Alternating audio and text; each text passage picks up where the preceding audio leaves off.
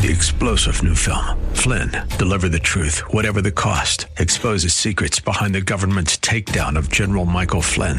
Flynn knew what the intel world had been up to. He ordered the first audit of the use of contractors. This set off alarm bells. He told the truth. He was the most dangerous person for Donald Trump to hire. They had to get rid of Flynn.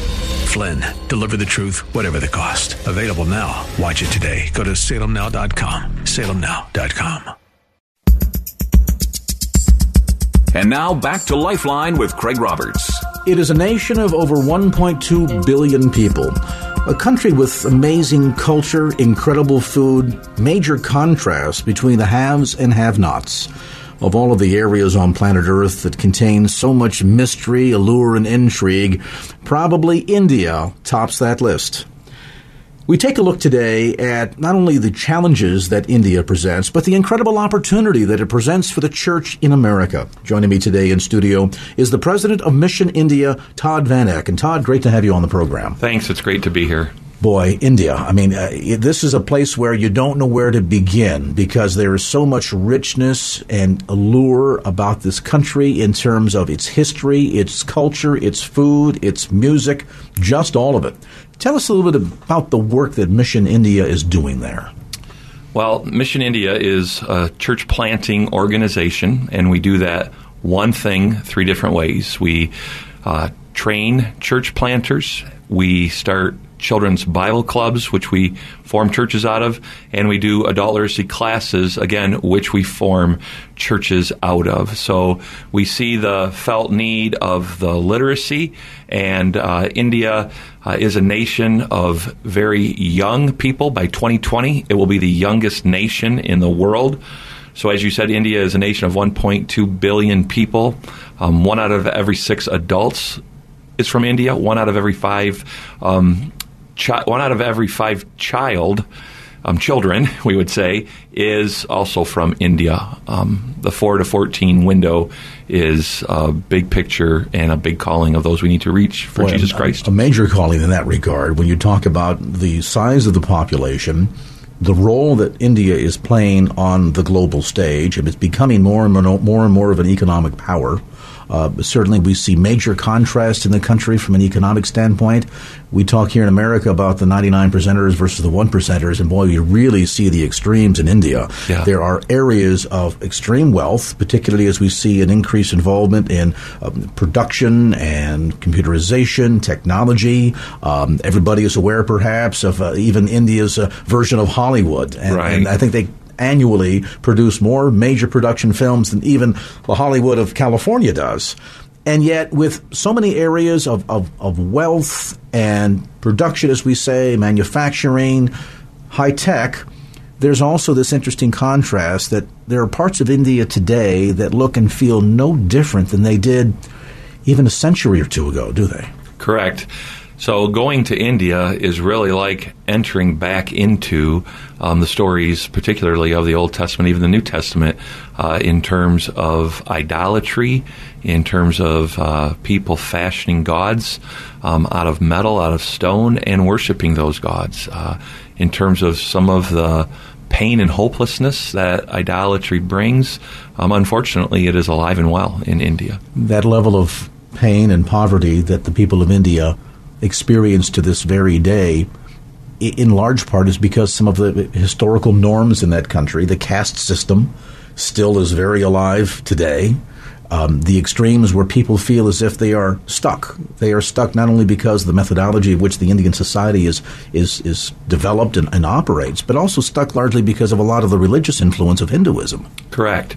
So India is a nation that is about 85% Hindu, and what that Hindu worldview really is a very self-centered worldview. So Hinduism, it's not really a religion, it's more or less a way of life. It's a mythological thought process that impacts social living.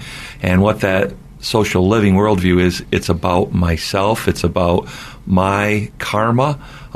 It's about living my life to the point where I'm living it at such a point that I'm doing so many good things that's going to impact my karma in a positive way, and my reincarnation will ultimately be better. So the hallmarks of Hinduism, from a very simplistic approach, would be number one, karma. And that's not like what comes around from the hit TV show that was on a number of years ago, My Name is Earl. But we have to remember that karma is the sum total of one's life activities in the past that dictates one's current, present living reality. So therefore, if I am an orphan, if I'm somebody who's living in poverty, if I am someone who is homeless, if I am somebody who is living with a current state of illness, that is my fault, because I must have done something so bad in a past life that my karma now has recreated me in this state of hardship and hopelessness. There's another key word that helps us understand Hinduism, and that is the word dharma. Dharma is a cosmic law that says that one must accept their current reality. So the best thing I can do is to accept the fact that if I am a beggar, that's what I am, and I'm going to be the best possible beggar that I can, because ultimately if I am, then that's impacting my karma and will reincarnate me in a better position in life. But if I haven't done that well, then the odds of me being reincarnated into an even worse position is also a possibility. But here's the big thing that enters in is, so let's say that you're a beggar and I'm passing by you. Well, I don't have any compassion for you. I'm not going to help you because it's your fault. It's a life void of grace, and I'm not going to mess up my karma by violating the law of dharma and helping you, because then my next reincarnation is going to be impacted in a negative way. So that's the worldview. So then when we come in and we start talking about not just the fact that there are gods of this nation, and in Hinduism there's 33 million different gods, and that's the conservative average. But when we come in and say we want to talk to you about the God of the universe, not just these little deities of your nation, but the God who made the heavens and the earth, and we want to tell you that you've been created in the image of God, and that you're not a Dalit, you're not untouchable, but you are a son and daughter of the King of Kings and the Lord of Lords. And we want to impact your life, and we want to encourage you, and we want to invite you into Christian community. And people hear that as good news. And sometimes it's interesting, that with so many churches here in the United States that we can kind of yawn to that as good news. But when you go to a country like India, you're like, wow, this is really good news. Well, particularly when you delineate it in such a fashion that there's a tremendous sense of devaluing of human life. You're Absolutely. Where you're supposed to be because of some past mistakes. It's not my responsibility to help you get out of that circumstance. Nothing I can do to help you anyway. So you have your lot in life. And I think this, in part, goes to the heart of what you were saying in terms of this sense of the good news, that not only is there ability to come up and out of your circumstance, but now to change the way you see yourself, not in terms of I've done something wrong in my past, therefore I'm at where I'm at and I deserve this, but rather to say from the perspective of God, that you're someone created in his very image, that he loves dearly, for whom he has sent his only begotten Son, that you might walk in fellowship with not just another deity, but actually the creator of the universe. And that's the point I want to pick up on after a brief time out, Todd, because I think for many, understanding how freeing it can be for an individual who has spent their life worshiping a deity or more, as you mentioned, 30 million, I've heard 330 million, incredible numbers. Every village might have their own little deity. But in every case, there's never a sense of personal relationship. It's usually fear, not wanting to make the god or the deity jealous. And so it's so much focused on this very distant, disconnected sense of relationship. And that's not even the right word, because there is no relationship there. I do what I do to make sure the gods don't get angry at me, or I don't make the gods jealous of me. Now we enter into that sense of theology the liberating theology of the message of Jesus Christ, that God so loved the world that he sent his only begotten Son to die on your behalf, that through that shed blood we might be forgiven, reconciled, and walk in a relationship with a God that loves me. Wow. Yeah. That's good Talk news. about good news. We're going to pause on that point, come back to more of our conversation. Todd Van Eck is with us today in studio. He is president of Mission India. We're talking about this incredible place of the world, 1.2 billion inhabitants, and one of the most fertile opportunities for outreach and growth of the church in the world today. A brief time out, back to more of our conversation as Lifeline continues. And now back to Lifeline with Craig Roberts.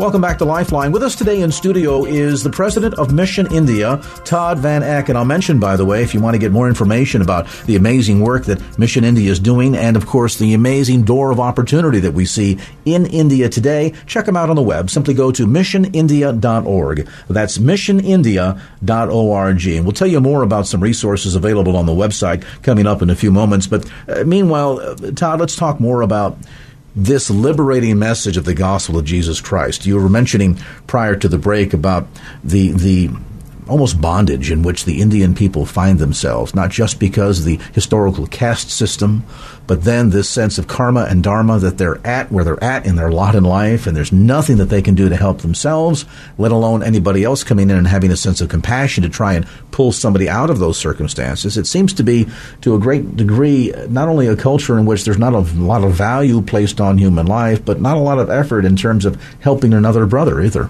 Right, that's exactly correct. And there's many statistics that reveal that. So, for example, 400 million people, larger than the population of the United States, are illiterate. 70% of the country lives on less than $2.50 a day. In terms of the plight of women, in terms of sex trafficking, in terms of the social injustice of children, in terms of child labor, it can be overwhelming.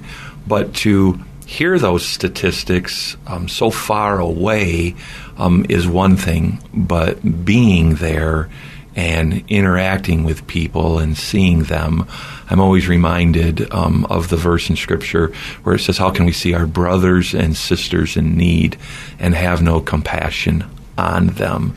It is like the love of Christ is not in us. And that's what Christ saw when he was doing ministry, and that's what he saw. And our calling in the midst of that is not just to tell them who Jesus is and have them experience the wonderful gift of eternal life, but to expose them to the power of the kingdom of God, the shalom of God that impacts every area of their life. I believe I have eternal life. I believe I'm going to live in the kingdom of God, and I am experiencing that today. And ultimately, I'm going to experience that in its fullness when I'm living with Christ forever. So it impacts certainly not only their eternal future, their eternal viewpoint, but can have a very profound immediate impact on how they see where they're at today, that I might be where I'm at because of history and birthright and economics, but I don't have to remain stuck here. Right. It gives a sense of hope. And this is something, as you were describing what life is like in India, it seems perhaps one of the most profound words to describe the circumstances in which many Indians find themselves today, and that is a place of hopelessness. Correct. So, because of that, because we want people to have hope, and we understand that the kingdom of God brings that, as we are equipping indigenous Indian Christians, we want to equip them in understanding how they can experience wholeness physically. So we teach on sanitation issues. We teach on food preparation issues. We do HIV, AIDS education. We talk about labor. We have micro business training. People in India are very entrepreneurial, and we do education in terms of starting businesses because we want them to experience the shalom of God financially. We want them to experience a purpose in a sense of providing for themselves and for their labor emotionally. We talk to them about the fact that they're not Dalits, that they're not untouchable. We say, here's your undeniable rights as citizens of the nation of India. And then socially, we talk to them about who they are as children of God. And then everything we do is laid on the foundation of Scripture. So we're completely Bible-based in all that we do. But sometimes people hear about us and think that we are solely moving in to tell people who Jesus is, which we do, but to get that magic ticket into heaven. And as you and I know, that's a very limited worldview of what Jesus has come to do, and that is to establish the kingdom of God. Well, in fact, as you take a look at any of the examples of his ministry here on earth, you're not doing anything that deviates from the example that he set.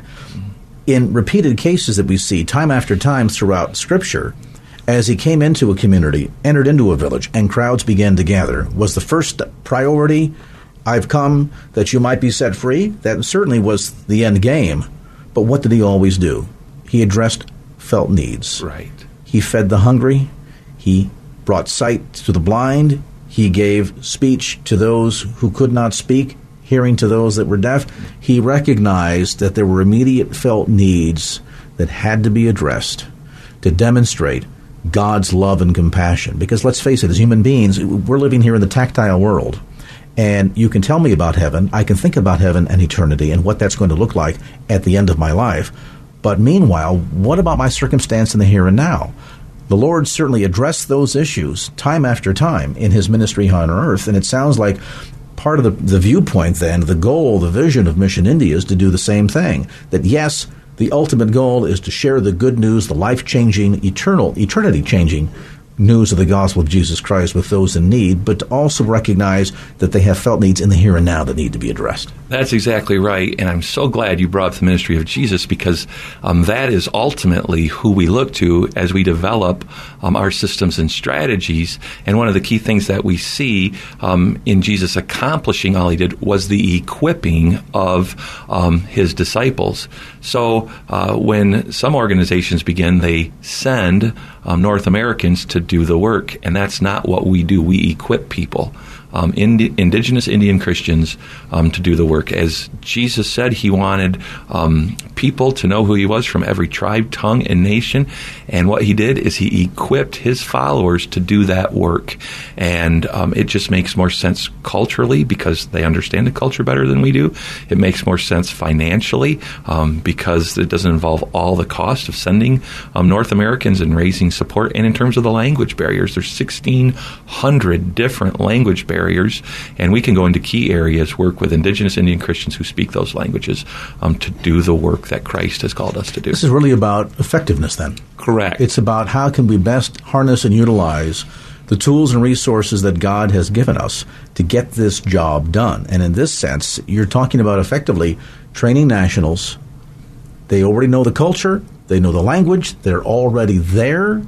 They can bridge that gap in terms of being able to share the message. You and I come in, we're an oddity. Correct. But when you see Indian to Indian, Chinese to Chinese, wherever it might be in the world, it's about simply giving them the education, the tools, the training necessary to understand the sharing of the gospel of Jesus Christ, and then let Indians reach Indians for Christ. Right, and we even have them develop the material, because we're like, you know better than we do from a cultural standpoint, so we want to walk alongside you, but we even want you to develop the material for the programs that we run there. And in terms of effectiveness, it's difficult to talk about numbers, but when you talk about the ways in which the work of Mission India is touching on so many aspects of life in India, you spoke of education when it comes to reading.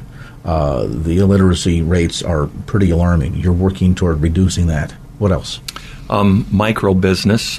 So we're teaching people how to start different businesses, as I said earlier. Economic self-sufficiency. Yeah, economic self-sufficiency. So even in terms of some of the financial support, it's very limited in how long we'll offer that, because we don't want to foster any dependency. And we want the Holy Spirit to be at work in that entrepreneurial sense, to come together to say, I need to come up with a plan, trust in what God is doing for this ministry, for this church, to be self-sustaining and self-supporting. And even in terms of finance, we have, just a wonderful story about somebody who went through our adult literacy program. And one of the things that we teach is about managing one's resources. And we always say, stop spending, start saving. And so for our adult literacy, it's 2 hours every night.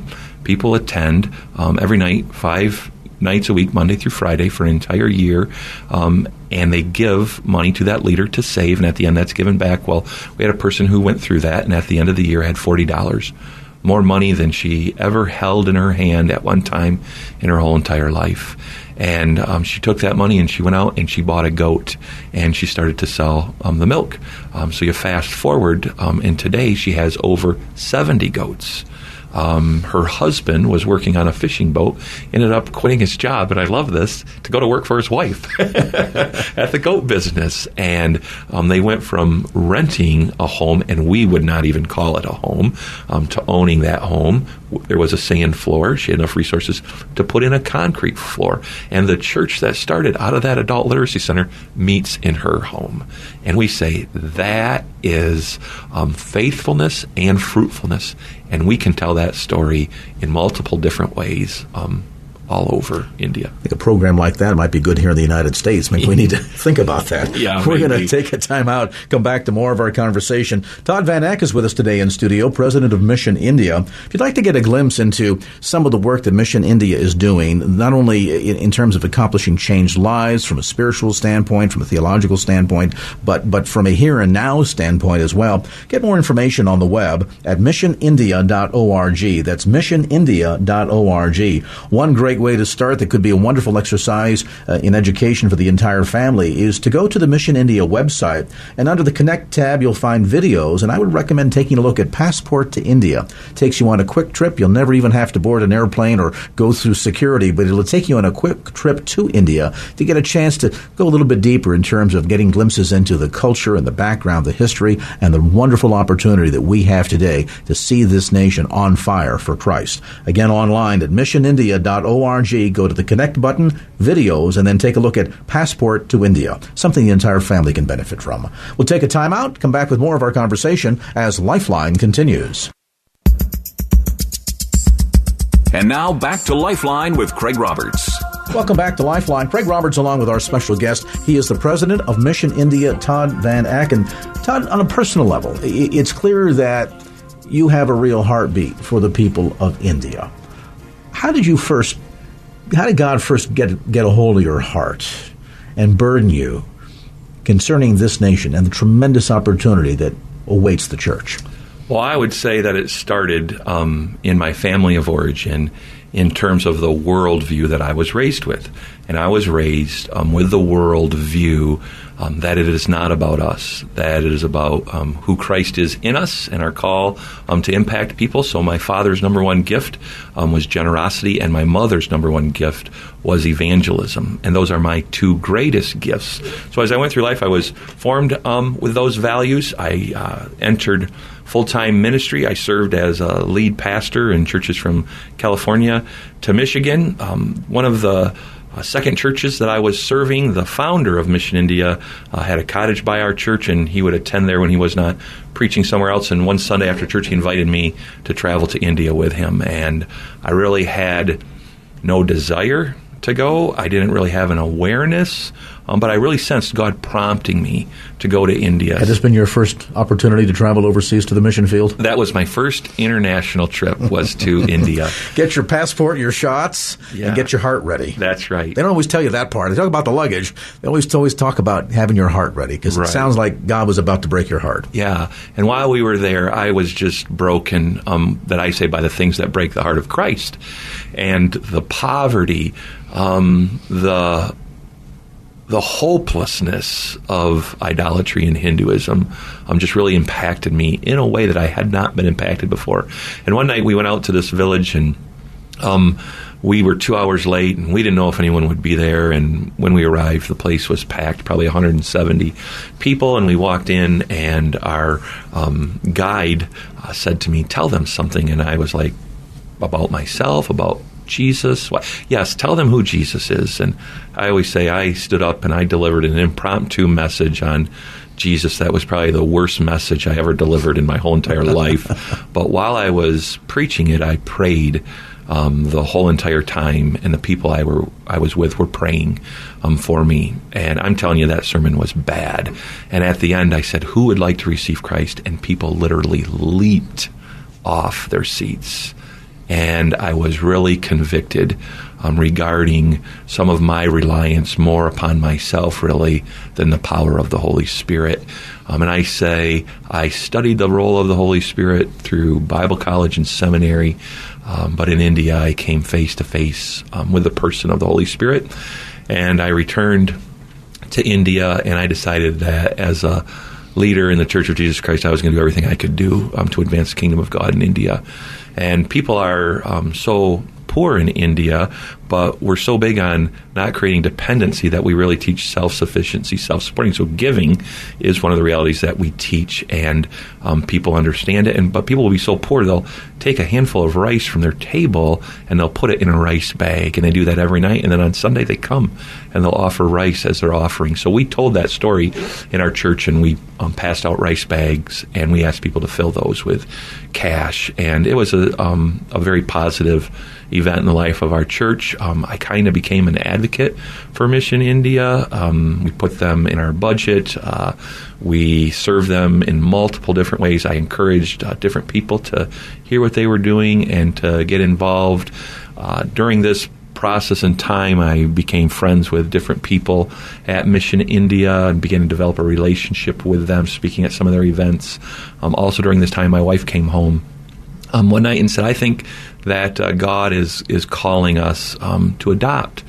And I said to her, boy, I'm just not so sure about that. I just really want to pray about that. And the very next Sunday, I was preaching through the book of James. Well, what verse do you think I was preaching on that very next Sunday? This is true religion, to care for widows and orphans. Mm-hmm. And I just really sensed in a very strong way God's call for us to adopt. Because of our relationship with Mission India, we decided there was only one country we were going to look to, and that was the nation of India. And so I have 5 children, ranging in age from 25 to 5. I'm 51 years old, and it can be pretty funny sometimes watching me chase my 5-year-old around in the backyard. In fact, I said to my wife the other day she needs to learn to ride her bike, and I'm just not so sure I have the stamina to chase behind her as she's learning to ride it at age 51. But ultimately, where my heart really shows up is one night my wife and I were watching TV, and all of a sudden she hits me on the shoulder and she said, hey, I just had an amazing idea. And we pray regularly for our daughter's birth mom to come to know Jesus so that our daughter can meet her in heaven. And my wife says to me, wouldn't it be amazing if Jory's birth mom came to know Jesus through the work of Mission India? And I said, that's a vision that I am going to live out, and we don't know where she is. So we've just decided that we're going to try to accomplish that vision with every person we can. Let's reach the whole continent. Let's reach the whole continent. And since that time, I was serving a church. I'm still being an advocate for Mission India. India was part of our church's budget. In fact, we served a church that had a great vision of God's global glory, and 30% of our church budget went to missions. Let me pause you on that point, because some listeners are saying, I'm sorry, I got distracted for a moment. How much did he say? 30% of the entire church budget went to missions. Yes. Wow. Yeah. And so I had a phone call from Dave Stravers, the current president of Mission India, and he took me out for lunch. And to be honest with you, I thought he was going to ask for more resources. And he said to me that the board had been talking about his succession for the last 2 years, and my name was one that had come up repeatedly. And one of the board members said, I think the Holy Spirit's saying something here, and we need to pursue this. And some people, you could have knocked me over with a feather when he said that. And some people grow up and they want to be doctors or lawyers or truck drivers or builders or electricians. And ever since I've been in ministry, I wanted to be involved in an organization that was crystally focused, laser focused on God's global glory. And that's what Mission India is. And I really have my dream job. And think about it, how many people can say that? And I really believe, to go full circle all the way back to my upbringing, in terms of the worldview of being generous and living out the Great Commission, that God was preparing me through my parents for the role I have today. We're going to pause, come back to more of our conversation with Todd Van Eck, president of Mission India. More information again on the web at missionindia.org. That's missionindia.org. A brief timeout, back with more as Lifeline continues. This report is sponsored by DuckDuckGo. Protect your privacy for free with DuckDuckGo. South of Pacifica, southbound 1 between Devil's Slide, the Tom Lantos Tunnel there, and Gray Whale Cove.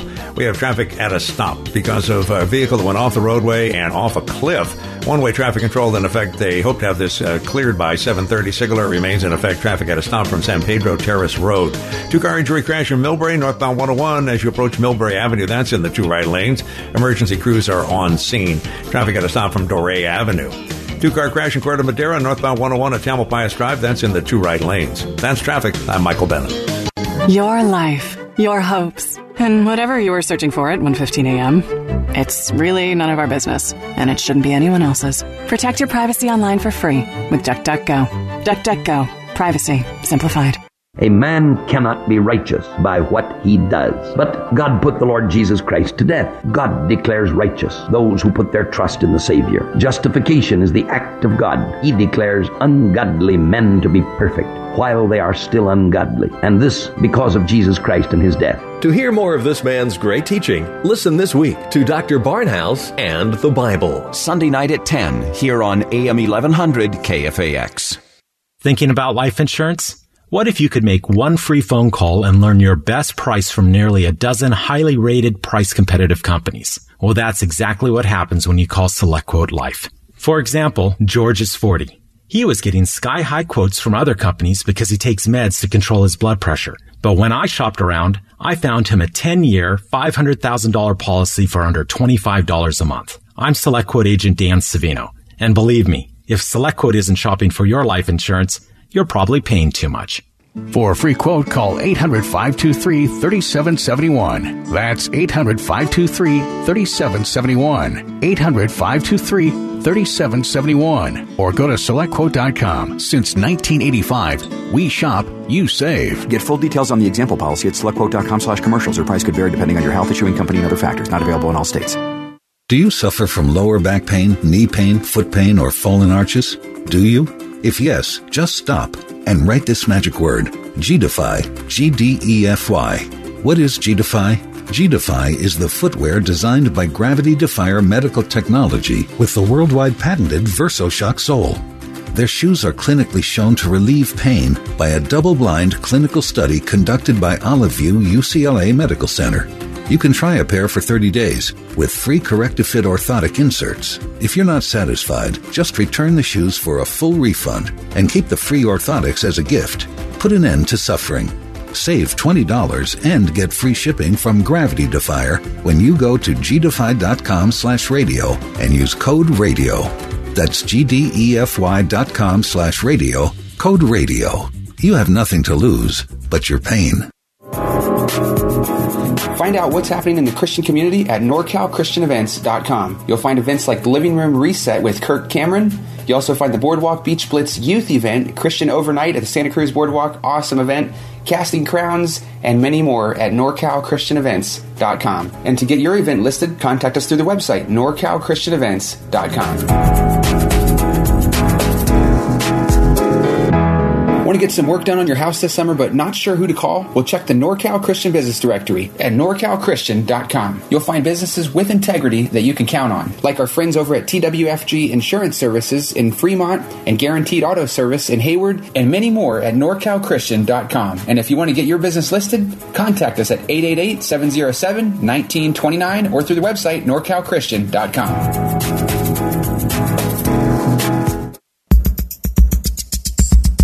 And now back to Lifeline with Craig Roberts. Welcome back to Lifeline. Craig Roberts, and with us today in studio, the president of Mission India, Todd Van Eck. And again, information available to you about this amazing ministry and how you can get involved by going to missionindia.org. That's missionindia.org. I was taken, as you were sharing in the previous segment, Todd, about your experience there in preaching one of the worst sermons of your life, and yet how the Holy Spirit came through and did an amazing work, which is not only a wonderful reminder that it's not about us, it's about Him, but also struck by my recollection of going into a Hindu temple and watching the incense and the smells. And India is so much about the sights and the smells. It sort of assaults all of your senses the minute you arrive in that country. There's so much to see and experience and do. And in that Hindu temple, I was struck by how hard man works to try and reach God or appease God. And as we stood in a temple watching this going on, and the priests there dressed up in colorful garb and face paint on and incantations and doing the incense and so forth and all of that, and I thought, I wonder what the Lord is thinking, looking down on this scene, seeing how hard this man was working to try and reach to a deity or the deity. And it struck me, the good news is that God came down. He reached out to us. He sent his only begotten Son to us. He wishes to walk in relationship and fellowship with us. He wishes to shower his blessings, his compassion, his grace on us. And how that message fits hand in glove in India, because there's so much hopelessness, as you spoke of earlier. But along with that hopelessness, there's also tremendous hunger, isn't there? These are people that desire to know God. The key is to come in and share the good news about the one true God. Not all of these man-made false deities and idols, and a recollection of the Israelites and the deity made of clay or the crafted as gold rather, but that to share the gospel of Jesus Christ, the liberating gospel, to people that are so hungry, really then sets the stage for a nation that is really ripe for the gospel, doesn't it? Yeah, it does. And there is unprecedented momentum occurring in India. In fact, we would say that the Holy Spirit is at work in such a powerful way that there is a window that is open. And one of the things we ask is, how long will this window be open? And that's not to say that there aren't challenges, because the enemy is at work too. Right. And in fact, some of the stories we hear about persecution going on, we know that there's been a rise of not only radical Hinduism that has come down against Christians, but certainly a radical Islam, particularly up to the north.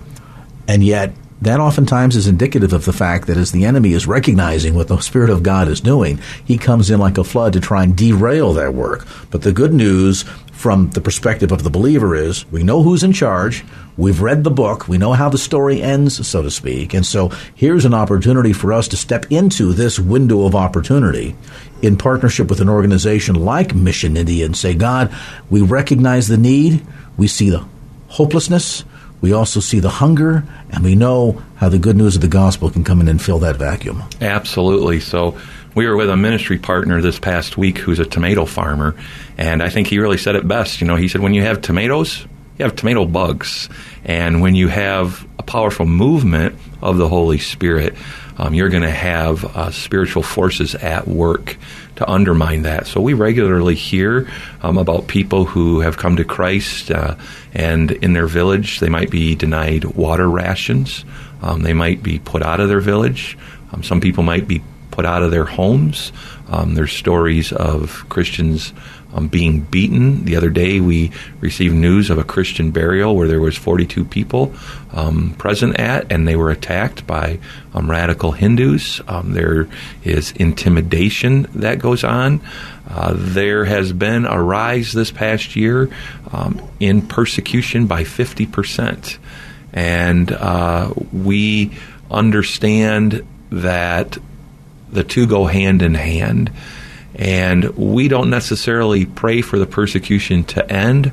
We pray for courage and strength for our partners in the midst of the persecution. Well, the irony is this is, again, indicative of first century church.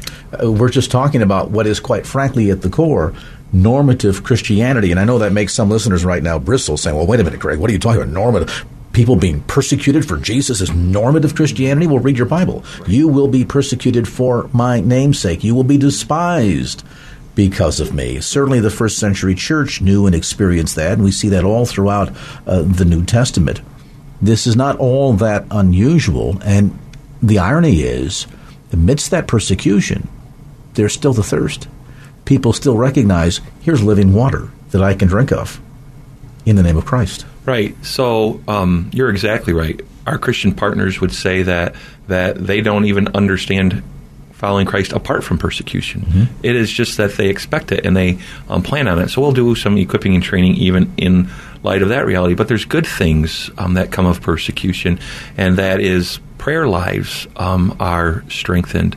Public witness increases, and people are compelled to think about the claims of Christ in a deeper way when they watch people go through and withstand that level of persecution. Those who are not completely committed to the call of Christ will fall away in the midst of that. And just like the New Testament, there can be a scattering where then the gospel is brought to different geographical locations. You shared with me before we came on the air today one of the videos that's on your website. And again, I direct our listeners back to missionindia.org. And if you go to the Connect Videos tab, you'll find one called Becoming Rich. And what strikes me about that in context of what you were just saying, and that is that a lot of people in India know what it's like to experience God's wrath or God's anger, the deity's wrath or anger. But when you're walking in fellowship with the true God, with the God of the universe, the God of the Bible, now people have an opportunity to experience God's grace, God's keeping power, God's sustaining power. And so all of a sudden that comparison and contraction going on it really becomes very attractive for seekers. Yeah, and the story you're referring to really illustrates that. It's a story about a widow and her son who her husband was working in a brick factory, fell into a furnace and was incinerated, was only compensated $16 for his death. There was no real compassion from her brother's family, and they just kind of began to wander. To make a long story short, they end up in this village where there's a children's Bible club, where there's one of our church planters. The son is invited to be a part of that. He experiences the joy of Jesus Christ. He shares it with his mother, and she's assimilated, and their family's assimilated into this church. And what I think about every time I watch it is I think I'm just grateful to God that she ended up in a village where we had a children's Bible club, where we had a church, because 85% of the people in India, they don't even know another believer. They have no access to a Bible. They aren't even familiar with what a church is. And a lot of times people talk to me and say, well, aren't there needs right here in the U.S.? And I say, of people who need to come to know Jesus. There's lost people here. And I say, absolutely, there's lost people here. But what I want to talk to you about is unreached people. So, for example, I have a neighbor who doesn't know Jesus, but she's not unreached. And you know why? Because I'm her neighbor, and God's called me as a Christian to live out the Great Commission. When we're talking about doing ministry in not just India, but all different parts of the globe, we have to, as followers of Christ, understand the difference between lost and unreached, and they are two completely different philosophies and worldviews. Well, when we see that picture of, in this day and age, the fields being ripe already unto harvest, but the laborers are few, and that sense of frustration we see demonstrated in that passage, the message perhaps for the church today is that, yes, we have a job to do here at home amongst our friends, our family, our neighbors, our coworkers, but we also have a tremendous responsibility to see and recognize the heartbeat of God, that the word should be spread and preached to all of the world, a John 3:16 perspective, and that God intends to do that through us. When you speak, Todd, of 85% unreached in India today, one of the most populous nations on planet Earth, 1.2 billion people, here is God saying, listen to my heart cry, come follow me, and then go ye into all the world and preach that message. Yes, in Judea, but also to Samaria and the uttermost parts of the earth. Here is a mission field. Here is the field that is ripe for harvest. The question that we pose today is, do you want to be a laborer? Do you think God is calling you to play a role? Now, maybe God's calling you to do something, shall we say, extreme, where you eventually give up your position as senior pastor and take on the role of leadership of a missions organization, sharing the gospel of Jesus Christ. Maybe God is calling you to take a short-term missions trip if you'd like to go and experience firsthand what Todd saw in India. Mission India can help facilitate that. You can go online to get more information and do so, again, at missionindia.org. That's missionindia.org. Perhaps God is simply saying to you today, pray. Pray about my will for your life and the people for whom I've sent my son to die in India, that I might have relationship and fellowship with them, and what you would do as a believer to help share that good news. Maybe it's simply for praying for Mission India. Maybe it's becoming a Mission India partner. To get more information, again, go online to missionindia.org. That's missionindia.org. Todd, our time is up, but I sure have appreciated the time together, the education, and come back again and visit again, would you? Hey, I appreciate this opportunity, and I appreciate all you're doing to cast a vision of a Christ-centered worldview. Thank you. Again, Todd Van Eck, President of Mission India. Information again on the web at missionindia.org.